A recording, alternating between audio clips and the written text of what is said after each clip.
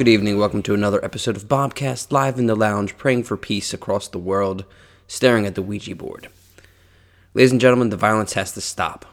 Police, human beings, firefighters, military men, fish, animals, whatever. Just stop it. I'm so sick and tired of seeing all this negativity, all this just pure evil in the news. Somehow seek the light. Follow me this way into the BOBCAST lounge as we explore new ideas here on this plateau we like to call the podcast network. Today's guest, I met back in 2005. His band Still Aside in downtown Harvest used to play the Grape Room down there in historical Manayunk. Both bands pretty much played the same bills for Jackson. We would do the Brotherly Shove Fest. We would do local shot series. It was a great time. So this band Still Aside, there's this guitar player, right? And he shreds. He rips it open. He's got great stage presence. You know, he knows how to rock the mic, tell a few jokes. We immediately hit it off. He even came with the Downtown Harvest once and did a song. He played the lead and the rhythm, and Tom was playing keyboards once at the World Cafe Live. I do believe there's some photography of that. But anyway, it's just been a real pleasure knowing this young man. He is a virtuoso on that 6-string instrument. With that being said, please welcome to the show, C. Lee. Oh, thank you guys. Thank you so much. What's up, Bob? I'm good, man. How you doing? So, I mean, let's just go back in time and let's talk about those days we spent down there at the Grape Street Pub. It wasn't even called the Grape Street Pub. It was called something else. What was it called? It was out by the... Well, it was just Grape Street back then. So it had there's 3 incarnations of Grape Street. There was the original pub that was actually on Grape Street, and then the second incarnation where you and I met was this massively awesome, huge venue.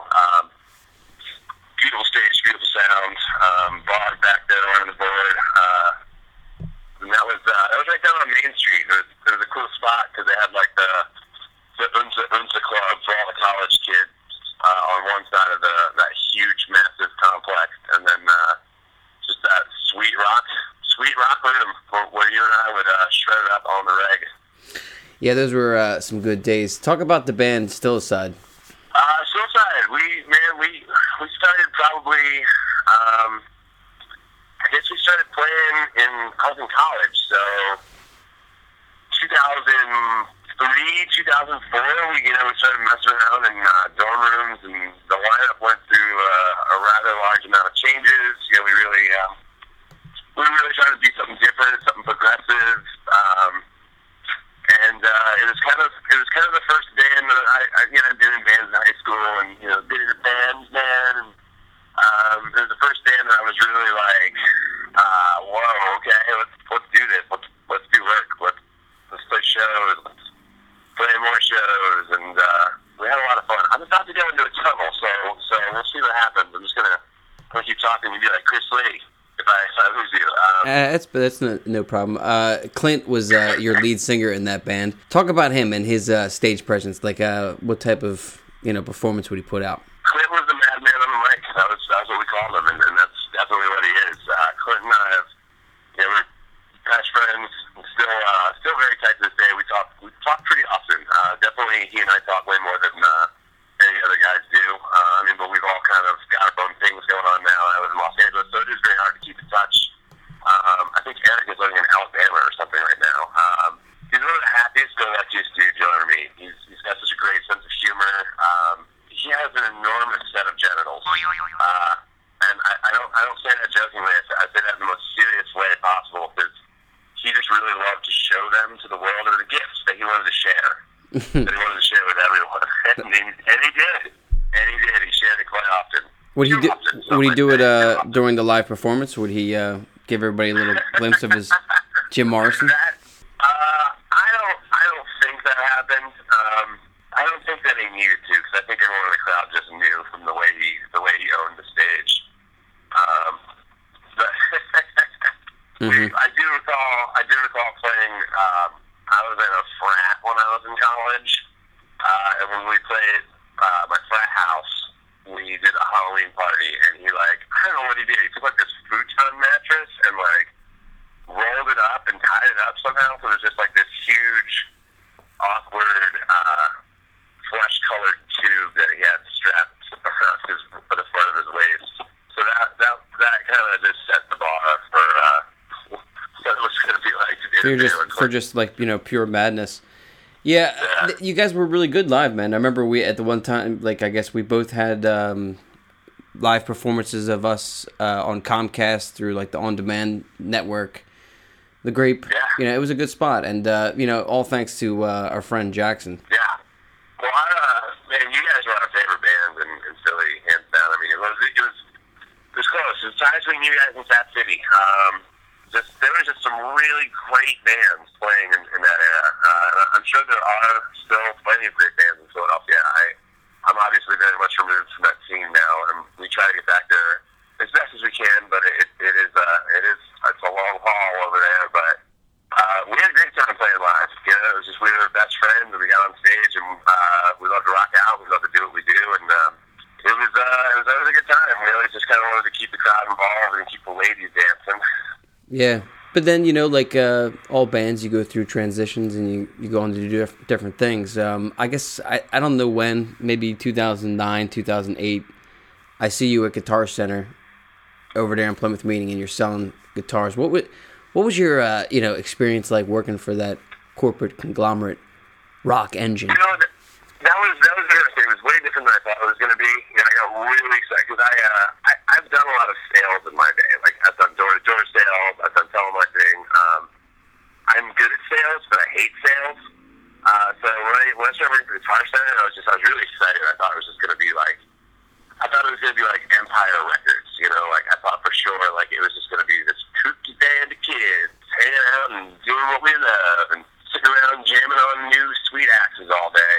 And it was really salesy. We had sales meetings all the time, and the pay was terrible. And it was just it was cool. It was cool because you got to check out new gear, and the discounts were awesome. But oh my God, if I had to hear someone terribly play the intro riff to Crazy Train one more time. Oh my God.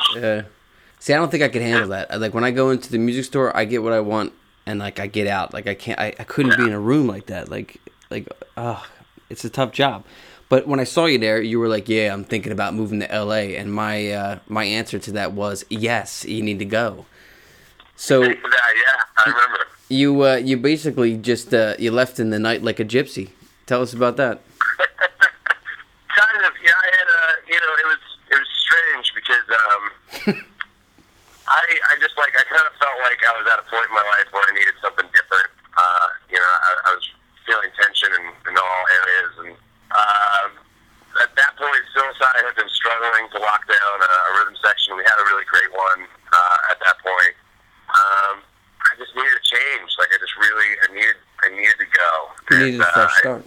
You know what I mean? I mean, and there wasn't ever any like F you guys, this band's done. I was basically going to Los Angeles to kind of help promote myself. It was a selfish move for sure. But ultimately the right decision, though, because, you did the right thing, though, I think. I think you did the right thing. You know what I mean? Still aside. Like, the thing is, when you're in a band, you have to have all members of the band willing to take the chance of, trying to put your music out there for the world, and you have to make sacrifices. And, you went at the proper time, and when you got out there, what happened? I mean, like, what was your, initial, response to the city of Los Angeles when you arrived? Well, I mean, when I came out here, I was still pushing Suicide and promoting Suicide, and, it's just kind of my, how I left it with the guys was, we'll kind of see what happens. And, I think we did a quick little reunion show when I came back in May before I drove out. So I flew out first just to check it out, and then I moved out for good. But, yeah, when I got to LA, it was just, it's pretty wild out here. It's really saturated with music, which is good and bad, but I met Jody Shell the night that I landed, and I just really love the way that she sang. She's got such a really style to Chris, it. Talk about that. So wait, you said the night that you landed, you met her? Yeah, so I landed on January, I want to say 2009. And the guys in Fat City Reprise who were just still fresh out here came to scoop me up at the airport and took me back to their pad. We hung out, had some beers, and then we went down to the White Room to go check out some friends that they knew that were playing. And Jody was there. And Frank introduced us and was like, man, you got to hear her sing. I think that you guys would work really well together. And we did. She was singing back at this punk band where she was just kind of like the hype man. She wasn't really the focal point of the band at all. And she just had this jaw-dropping range and this stage presence that was just incredible. And she's 400 feet tall. She's like the tallest woman I've ever met. I think she's the tallest, but she's got this commanding presence. And when you put her on stage, she looks that much taller. And I was just like, gosh, she could be the front. And I just really wanted to start writing with her. And so we did. We wrote probably the first 4 Shaker songs.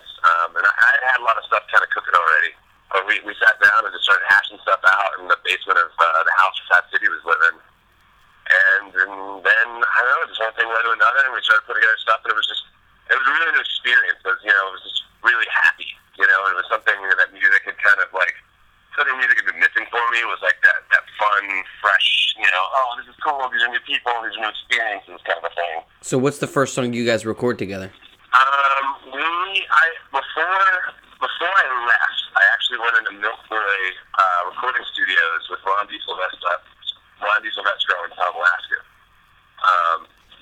And we had been kind of actually working on the Shakers a little bit in Ron's basement, and there was just songs I kind of wanted to get out of my head that, because when you're in bands, and that time I was still very much in Stilside, it's like, with a band like that, and this is almost how the Shakers are now, is, it's like you get to a point where, writing is it's a collective, and there's everyone kind of puts their hand in it, and that's what makes those projects great. But there's also times where, you just kind of,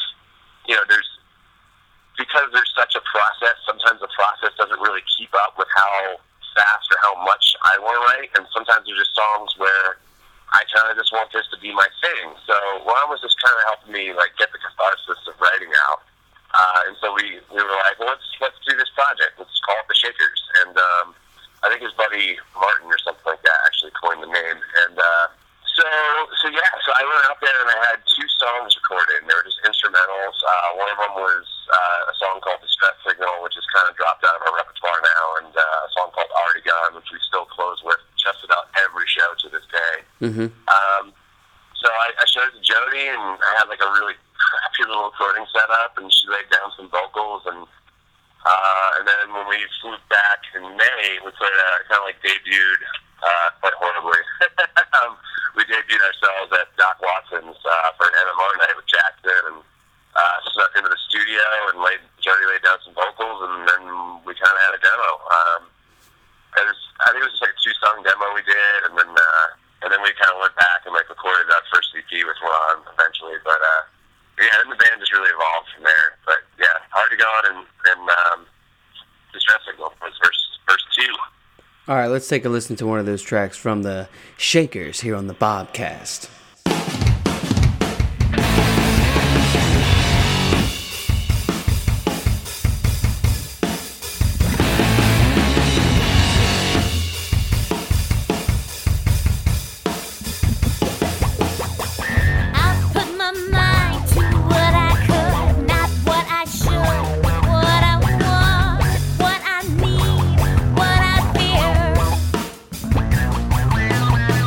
I might like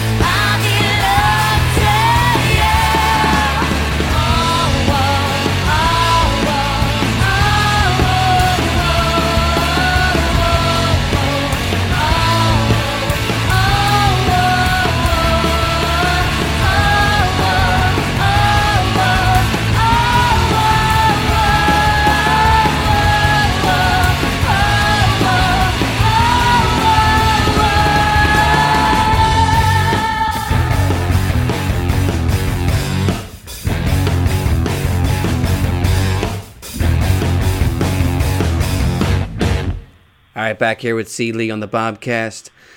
So, the Shakers, they take up some residencies out in Los Angeles. You start traveling across the country. You start playing festivals in Austin, Texas.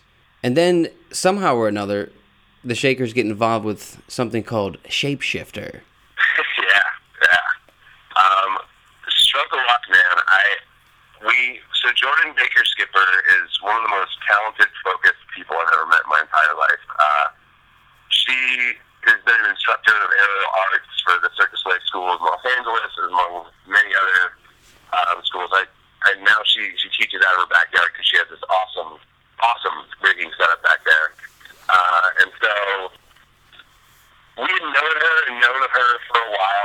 Jody and her were friends and just knew of her incredible talent. And we always just had this pipe dream of how cool it would be to, I mean, there was a couple times where we played the Roxy and, a couple bigger stages like Troubadour, and we're just like, man, it'd be so cool if we just have her performing above. And every venue was like, no way, no how, not going to happen. Insurance. And even though she has all of her insurance and all that stuff in the line, it was just not even remotely a possibility. No venue was down. And I mean, to us, it was just kind of like, wouldn't that be cool, just to have her do one thing. And so one day we get a call, and she asked us to come over. She's got this whole PowerPoint presentation laid out, and printouts and handouts, and this whole thing. And so she took Rescue Team, her album, took the entire record, completely reordered the songs, and wrote this show completely based on Buddhism.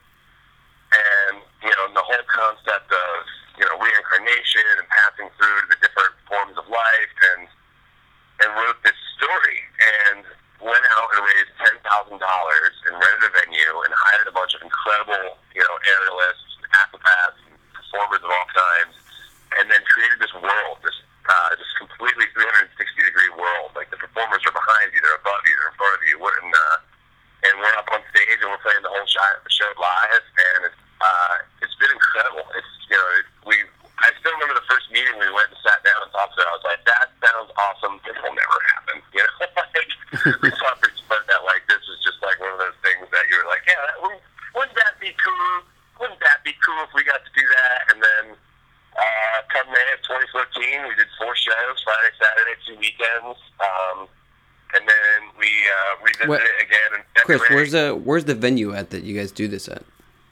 So we do this at this I'm not sure if you know what derby dolls are. Derby dolls are really awesome women that put on roller skates and just try it up on the track. And so there's an arena in East LA, and there's a side room that's just got this massive art space.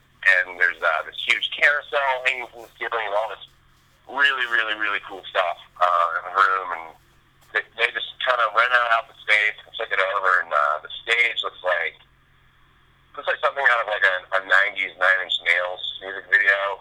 And I watched the trailer. Yeah, it's really cool. I mean, this has been a completely different experience in the sense that this is the first time where we've done a show that it's not just us writing a set list and getting on stage performing.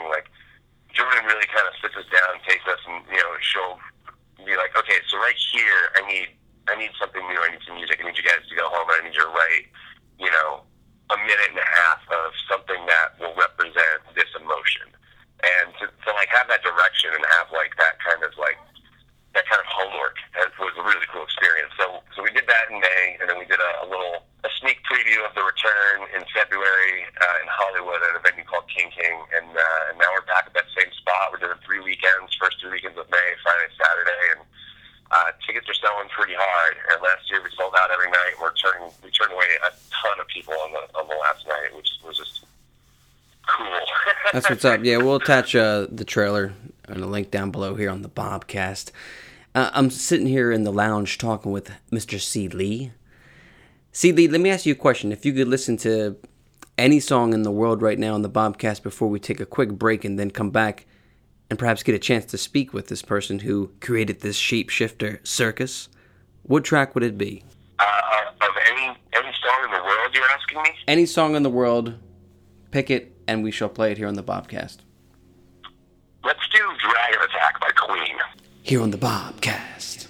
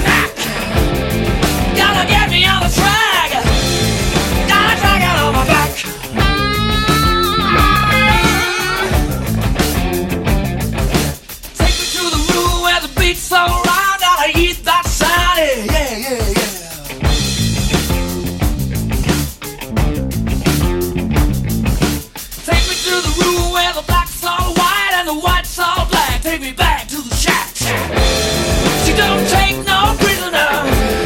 She gotta give me the business. Got a dragon on my back. Yeah, it's a dragon attack.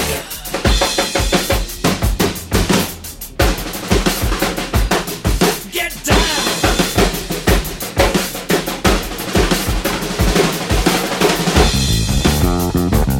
Nice and slow.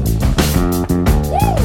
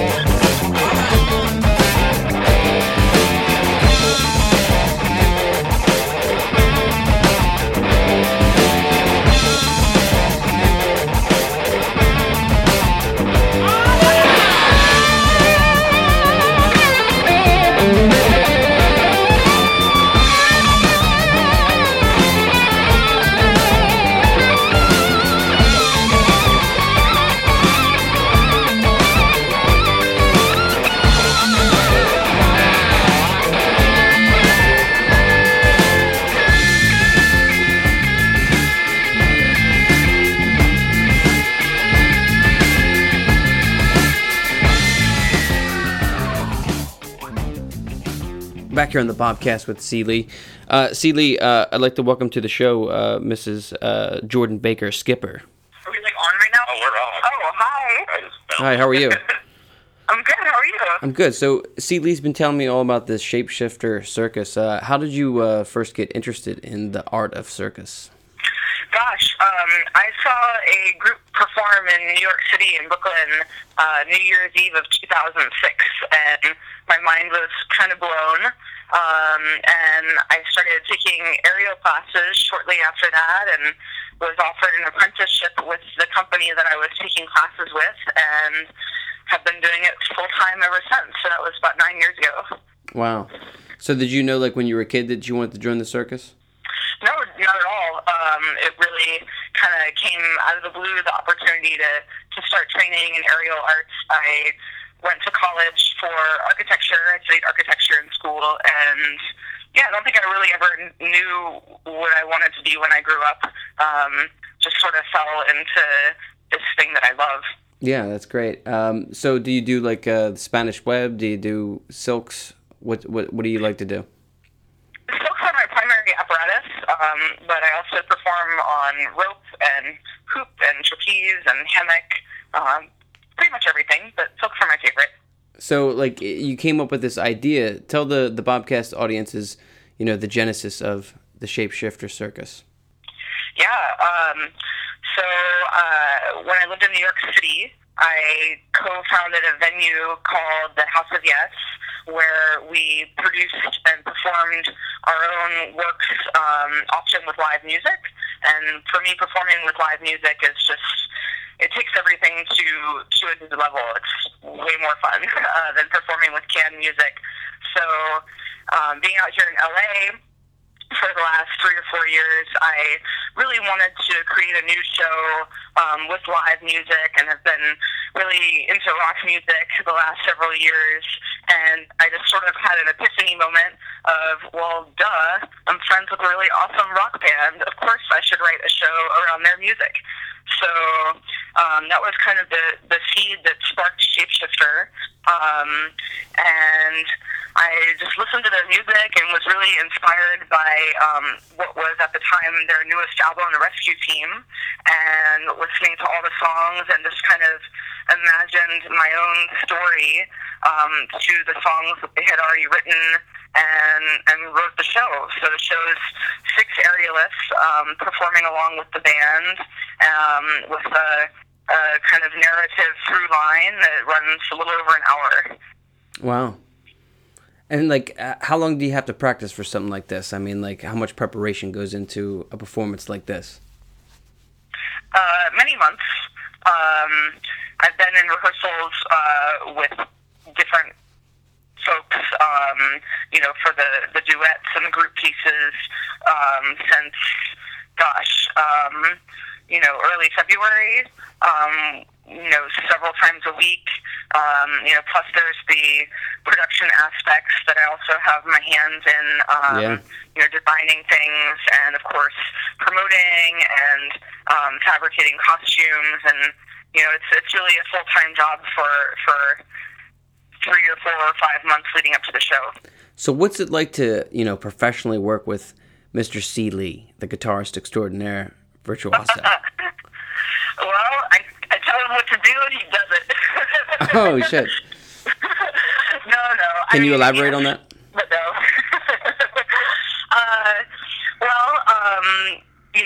The Shakers and Chris have been very open to the whole process of creating together, and usually, I'll go to them with something that I want musically.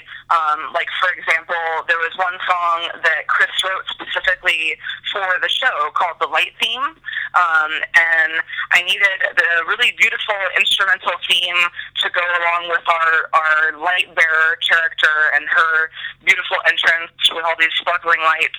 And I'm not a musician at all, so I kind of approached him with some of my, like, boneheaded ideas of what I think that I want, and I'm like, I want it to have, like, ringing chords throughout and be in a minor key but uplifting, and can you make this happen?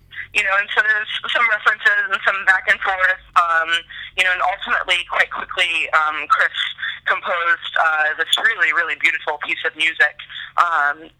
But yeah, it's of course, interacting with them to make the music what we need it to be for the show. Maybe it's hey Chris, we have to climb the hammocks here, and it takes about 30 seconds for everybody to get up in it and get all situated.